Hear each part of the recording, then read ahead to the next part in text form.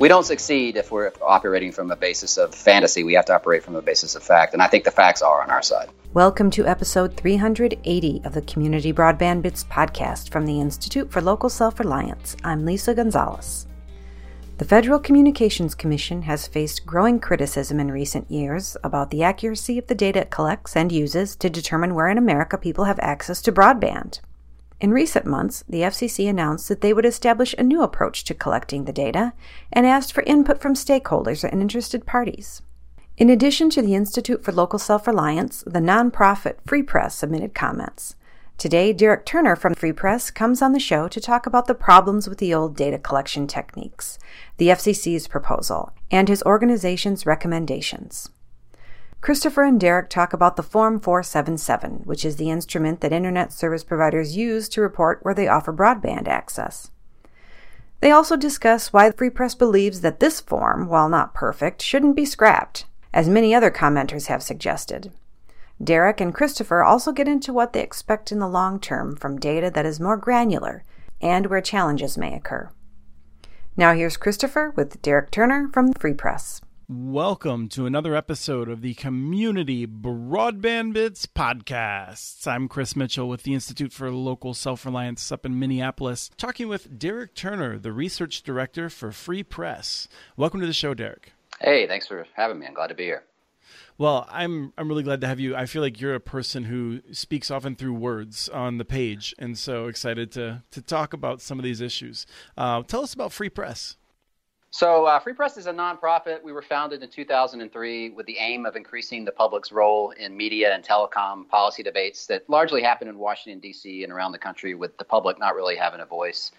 And, we believe that meaningful engagement in our public life, our democratic process, requires that people have equitable access to communications technologies like broadband and services, like wireless services, but also a diverse and independent ownership of the media platforms that use those communications technologies to speak to us. And of course, we need journalism that holds leaders accountable and tells people what's actually happening in their community. So media and telecom policy in DC, I do a lot of work at the FCC and in Congress, mainly around our telecom issues like equitable broadband access, cheaper broadband, faster broadband.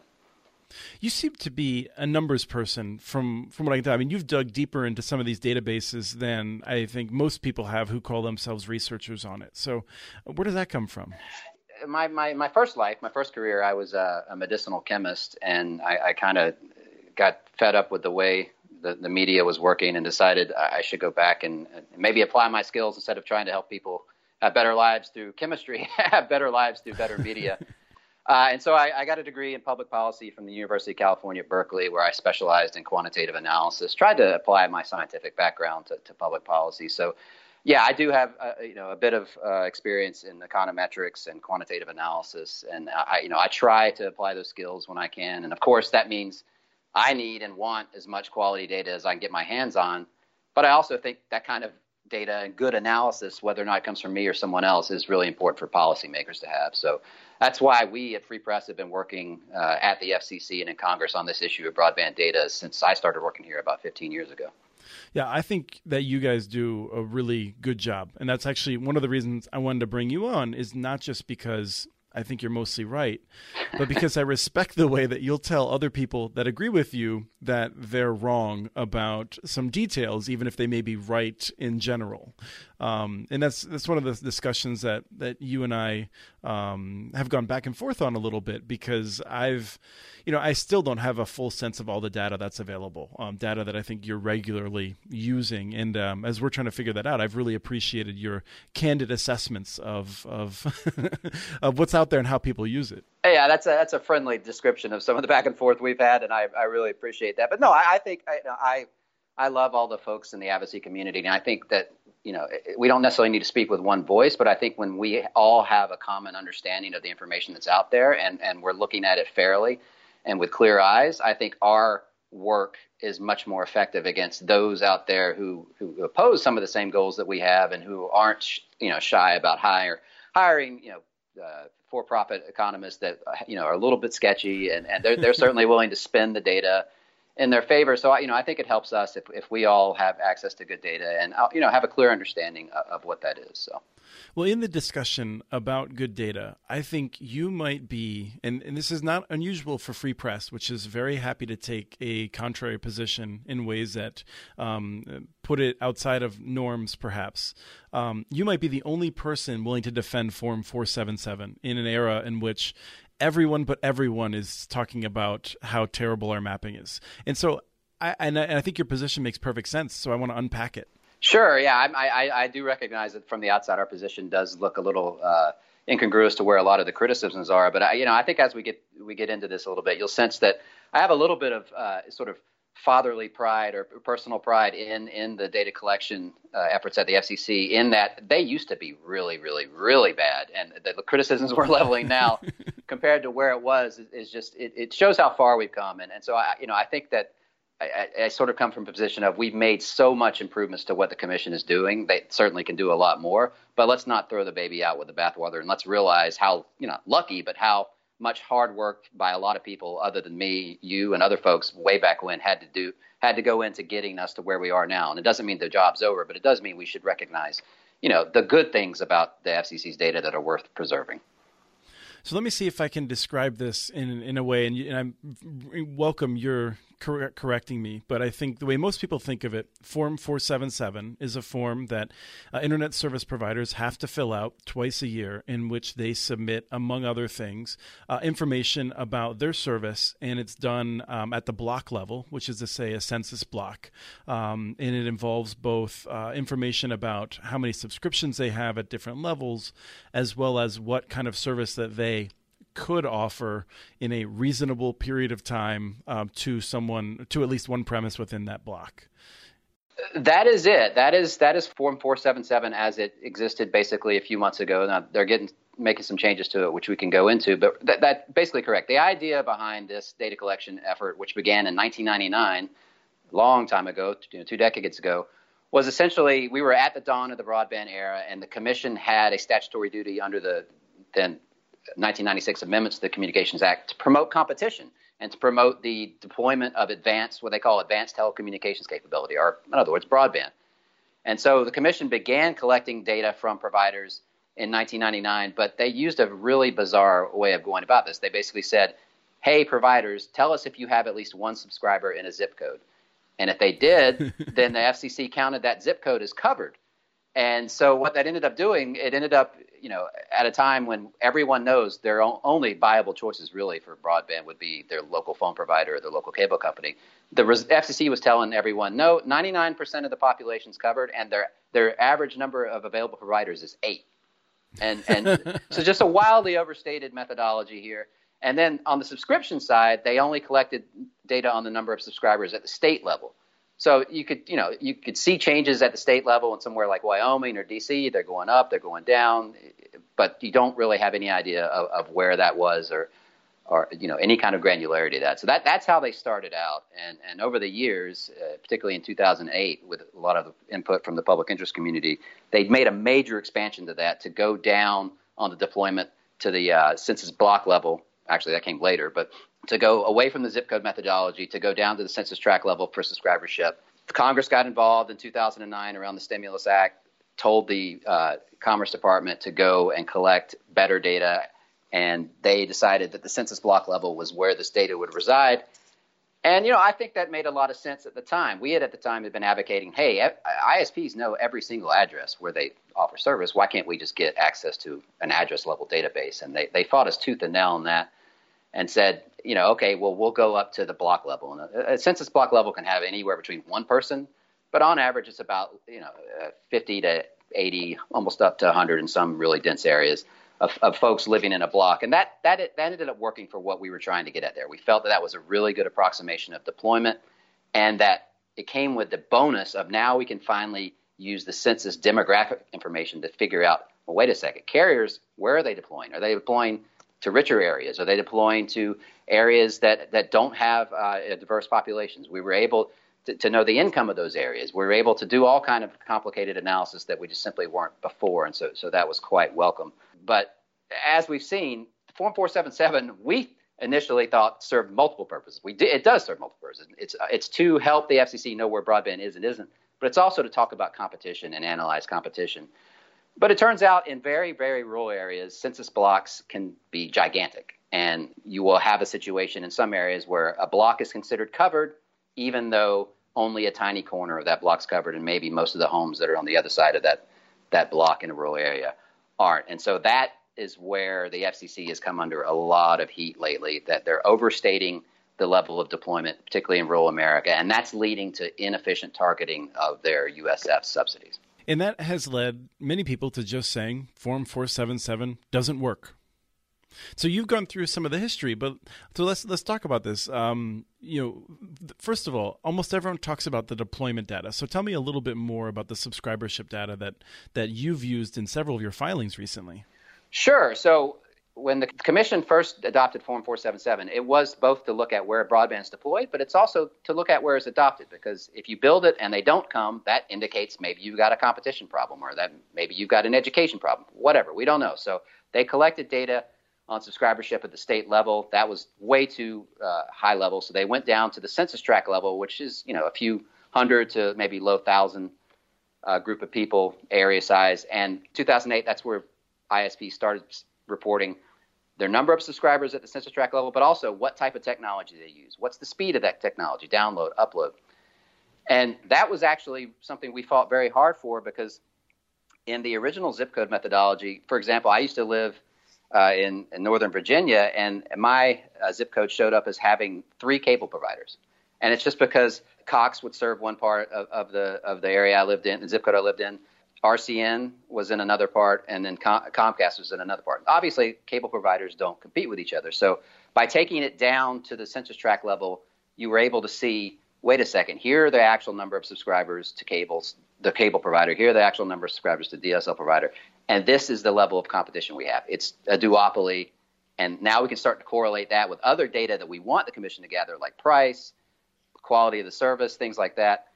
And so that was the impetus behind collecting subscribership data. Now, the Commission's done nothing with it since then. It's a really vastly untapped resource for the public, because the Commission not only doesn't analyze the data itself, they don't release the full data to the public on subscribership data the same way they do on deployment data. So, yes, in our recent comment you're alluding to, this data, even though they don't release much of it, it can glean data points such as this. So, for example, satellite broadband. Technically, the entire United States is covered by satellite broadband, but in all the areas I've ever lived in, I've never gotten a flyer from HughesNet saying, "Hey, would you like to sign up?" Even though I get all kind of mailers all the time from my cable and DSL companies. So, but it turns out only about 1.7% of all the fixed subscriptions in the United States are to satellite, and it's the same way with fixed wireless. So, well, let's stick with satellite for a second, just to unpack that. And so, I mean, one of the things that your comments talked about is that the satellite companies know that they don't compete everywhere, right? They could serve anywhere, but it would be like none of my neighbors are going to sign up for satellite unless it's a horrible mistake that they've made, right? Because, yeah, I mean, there's just no way that a rational consumer would willingly choose a more expensive service that has severe limitations on it in terms of data caps and latency, when there are other options out there available to them. And the satellite companies know that, which is, again, why they don't market to most of the United States. But what really I find amazing is it shows what a market rejection that is, because you have a lot of people living in rural areas in which they cannot get anything else, and they've decided it would be better to have nothing. And that may be because of cost pressure, or it might just be because of the quality of the service, that they have rejected that service that is available. And frankly, as bad as it's been, I mean, the satellite today is way better than it used to be. It still has limitations, but it's not 3 megabits anymore in most cases. Yeah, it's definitely improved. They've launched some new satellites that's made it for those that do have the ability to pay the quite exorbitant prices, and who absolutely need it, and who can't fall back on mobile, which is what a lot of folks have done when there's nothing else available. It's a service of last resort for those people, and thank God it's gotten better, but it's not comparable to any of the other wireline and fixed services that are out there. So and again, this is a problem at the FCC with their analysis, because if you just look at their patting themselves on the back, their reports, they'll say, oh, the average U.S. resident has maybe 3 or more fixed options available to them, and they're counting satellite in that when that's not actually the case. It's not actually available. It may be deployed, but it's not available. So let's talk briefly about fixed wireless. And what are the numbers around fixed wireless regarding how much of a claim there is to service versus the amount of subscribers? Yeah, I live where I'm at now in Southern California. I show up in the FCC's data as having a couple of fixed wireless options available to me, but I've gone to their websites, and it's not clear that they're actually marketing their services to me. But yeah, again, they cover about, according to the FCC's data, about 37% of the U.S. population, which is a pretty substantial size, but they only account for about 1% of all the FCC's reported fixed lines. So again, it is a solution for some people, but it appears that it's not actually a viable product for a lot of folks, and that could be for different reasons. Maybe they don't know about it, but it's more likely that where it is available, it's kind of this sort of almost last resort service to where people who don't have many other options are willing to go. And it doesn't have to be that way. There are some very innovative fixed wireless projects in urban areas where it's not a last resort service. They're actually offering at least better priced service, and maybe without the data caps compared to their DSL provider or their cable provider. But again, those are few and far between compared to what most the average households in the U.S. actually can go out and purchase. I think it's worth noting, like you said, Monkey Brains, Common, NetBlazer are the 3 wireless ISPs. I think Starry, a number of people quite like them, and so there's those. Your data is also, I would expect, it's about 18 months old for that, and so I think fixed wireless has come a long way over those 18 months. But even so, I mean, maybe it's tripled. Like, that would be an incredible jump, and it would still only be 3%. Right, exactly. Yeah, the most recent data on subscribership from the FCC is the middle of 2017, so we're 2 years behind there now. And yes, I would certainly think that fixed wireless has made a jump then. Certainly a lot of the ISPs you just mentioned are putting out faster and faster speeds, and I've seen more coverage of them in the media. I think awareness of them as options, particularly Starry, has had a big push in the media from where they're operating. But again, I would like to look into it to where I live. Certainly, I don't want to give my business to the cable monopolist if I don't have to, but it's just not a viable economic alternative compared to even the duopoly providers that I have available to me. So as we wrap up talking about Form 477, I think there's 2 points. One is you went into this in great depth in an email chain regarding the data from Microsoft. And people, including myself, have said incorrectly that the Microsoft data shows that the Form 477 data is horribly wrong. And you've convinced me that you're right. So tell me how I'm wrong. I don't do this with any glee, but I do think it's, look, the folks at Microsoft are trying to get the FCC to pay attention to a number of policy issues. And one of those is the need for better data on where rural deployment is actually happening. And to do that, they have put forth some data that they use that basically is their statistical analysis of people doing, Windows updates, in the middle of the night. So they're able to actually, because Windows computers are everywhere, have a good sense of the quality, the actual deliverable quality of people's broadband connections. And basically what they're coming up with is a number that shows that about half the country is not using home internet at the speeds the FCC considers to be broadband. So 25 megabits per second downstream, 3 megabits per second upstream. When you hear that number and then you compare that number to what the FCC says is available to people, and 93% of the country has that level of broadband.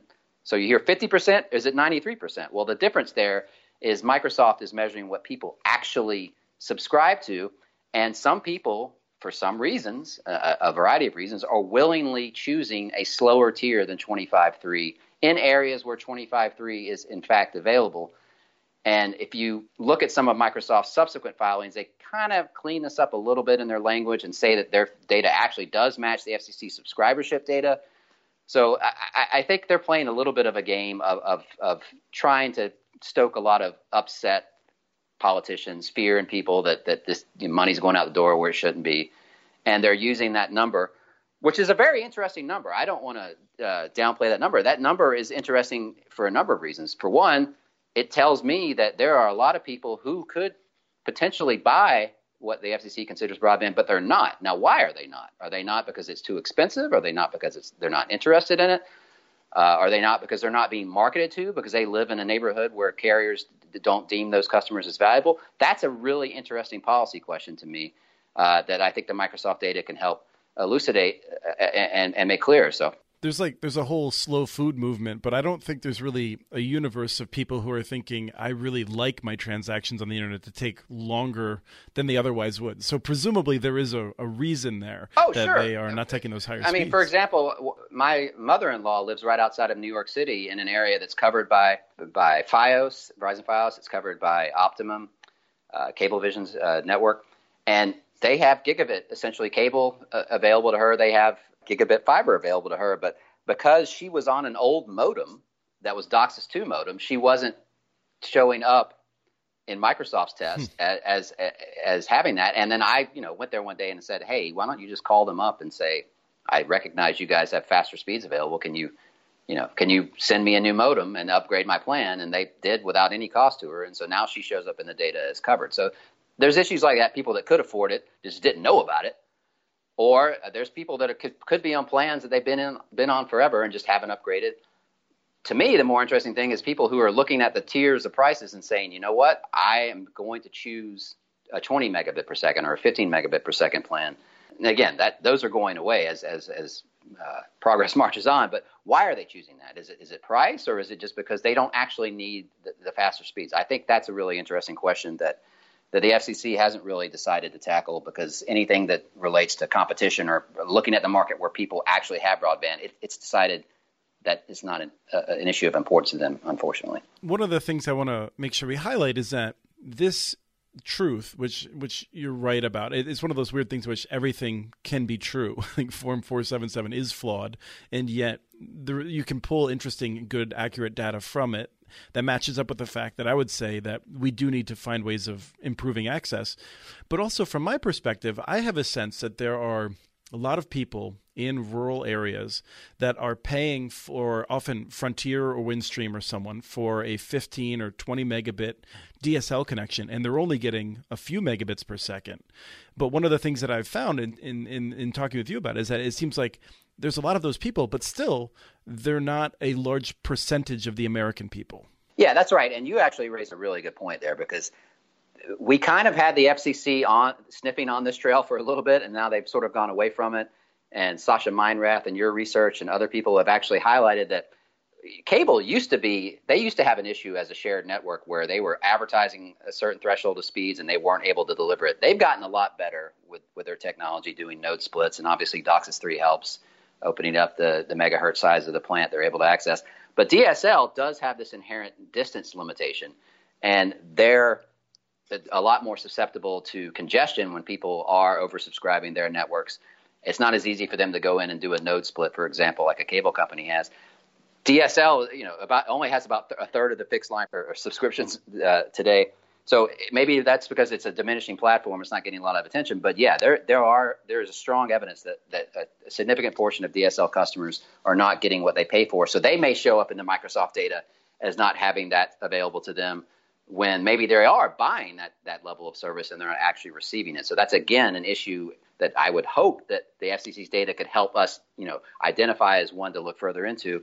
Unfortunately, all the debate today is about rural and where we're spending the money, and that's important, but it's not the entire piece. There are rural folks that do have connections, and they're just a poor quality, and I'd like to help them as much as I'd like to help the folks who have nothing available to them whatsoever. The FCC is about to improve the data collection. I think in their proposed rulemaking, they're suggesting that the new data collection, which will involve these polygons, and I don't want to spend a lot of time talking about this with you today, although we may come back and when we get a better sense of what they're actually going to do.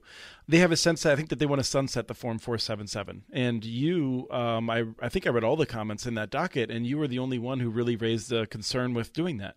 Yeah, it's really unfortunate because we aren't the only folks who've actually made use of fully accessible public data at the block level.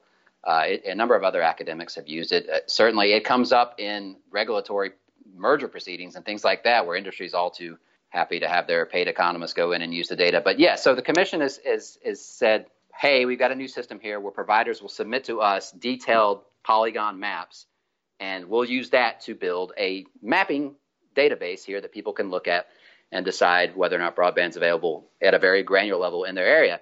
Well, great. Maps are useful for some folks. For researchers like me who want to do complicated analysis and demographic analysis, I need actual numbers. I need to work with something that can go into a database. And so what we told the FCC is, hey, basically today, the way the submission works, like providers, the ISPs you work with, I doubt they know what census blocks they operate in the normal course of their business. So what they do is the FCC is given instructions on how to actually take a shapefile, a map that you produce as an ISP because you know where your stuff is, and then transform that shapefile map into a list of census blocks using some open source software. What we told the FCC is, hey, if people are still just handing over maps to you instead of them doing the conversion to census blocks, can you do that and continue to release this database-friendly information? Because that is incredibly valuable to look at what's changing over time and to do all the kind of demographic analysis that we like to do, that states themselves have used this. And for California, where I live, has used this information to do a lot of demographic analysis on deployment. So please keep doing that in addition to gathering more granular information, because I can take a map of a particular census block that's partially covered and code that as a partially covered block. I can do things in a database with it that are still useful, and so that way everybody wins. You get your nice, pretty maps that are very granular and detailed, and researchers like myself get access to the data we need to track broadband deployment competition in this country. But also the subscribership information. I mean, that seems like it's just been forgotten in this discussion. And it wasn't clear to me, and I haven't been able to nail it down. I don't think that the FCC is proposing to get rid of subscribership information. If they are, they're doing that in a very sneaky way, because they did not make it sound as if that's what they were up to. That would be a grave mistake, because it's been 10 years now, but we did have this thing called the National Broadband Plan. A lot of folks have forgot about it, but it cost a lot of money to produce. A lot of good folks worked on it, and it produced a very big and detailed report that had a number of recommendations in it. But in that list of recommendations were, hey, FCC, take this subscribership data you have and analyze it better for competition. And not only that, let outside researchers come and look at it. Okay, maybe it's confidential to know exactly how many subscribers a given carrier has at a very detailed level, but researchers access confidential data at the FCC all the time. So the National Broadband Plan team said, hey, let outside researchers access it. The commission dropped the ball on that totally. The National Broadband Plan team said, hey, go collect granular pricing information, because supply and demand, one of the key variables in supply and demand, which is what we're kind of getting at with Form 477 deployment and subscribership, supply and demand, is price. You need to know how price impacts both the willingness to deploy and also the willingness for people to adopt. They've been told by the National Broadband Plan team, go collect price. They've even themselves have sort of temporarily recommended that, hey, we will go collect pricing data. But for some reason in 2013, all that was dropped, and it's kind of in the rearview mirror now. And we've forgotten that that's actually one of the major points of going to the trouble of collecting this level of data, is so we can actually use it to measure competition. And so if that's going away, I think I'll have to go in my closet and get my pitchfork out, because that is unacceptable. As you're saying that, I'm just thinking, well, probably it is an honest error, but at the same time, with the agencies we're seeing under the Trump administration, you have to be concerned that it may be something that just ends up not, being perhaps not even intentionally, but ends up being a way to drop key data that's available to the public right now. In my mind, the maps will be superior because from them we can derive the census blocks. And I agree with you, the FCC should be doing that. But it'll also give us this granular information in ways that we will be able to see, at which houses and which businesses and that sort of a thing are included. So to me, that seems like an improvement. I've had some pushback from people saying that I'm insufficiently concerned about the addresses. In my mind, I don't know what I do with a whole bunch of addresses. I know what I can do with maps. I feel like I can turn that into addresses to some extent. So as a researcher, is the FCC more or less getting this right with the polygons, and then assuming that they would take your suggestion to turn that into the census blocks as well? I think so. In most of the country, particularly, 80% of the country is in an urban area.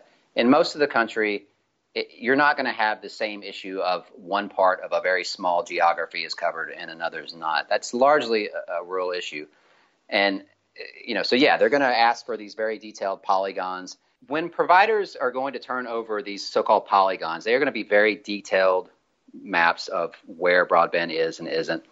It'll be useful on the other side of that, if the FCC goes forward with what they're annoyingly called the fabric part of this, which is essentially a separate detailed map of every single building structure, an apartment building, a business, and deep knowledge of that, they're going to layer those two over one another. And so that essentially mimics what would be an address level specific deployment database. In the past, we've asked the FCC to collect address level information. We've gotten a lot of pushback from the carriers as to why that's not as good as an option as we might think it is. They say, well, we don't actually keep our records the same way, address by address. We do GIS.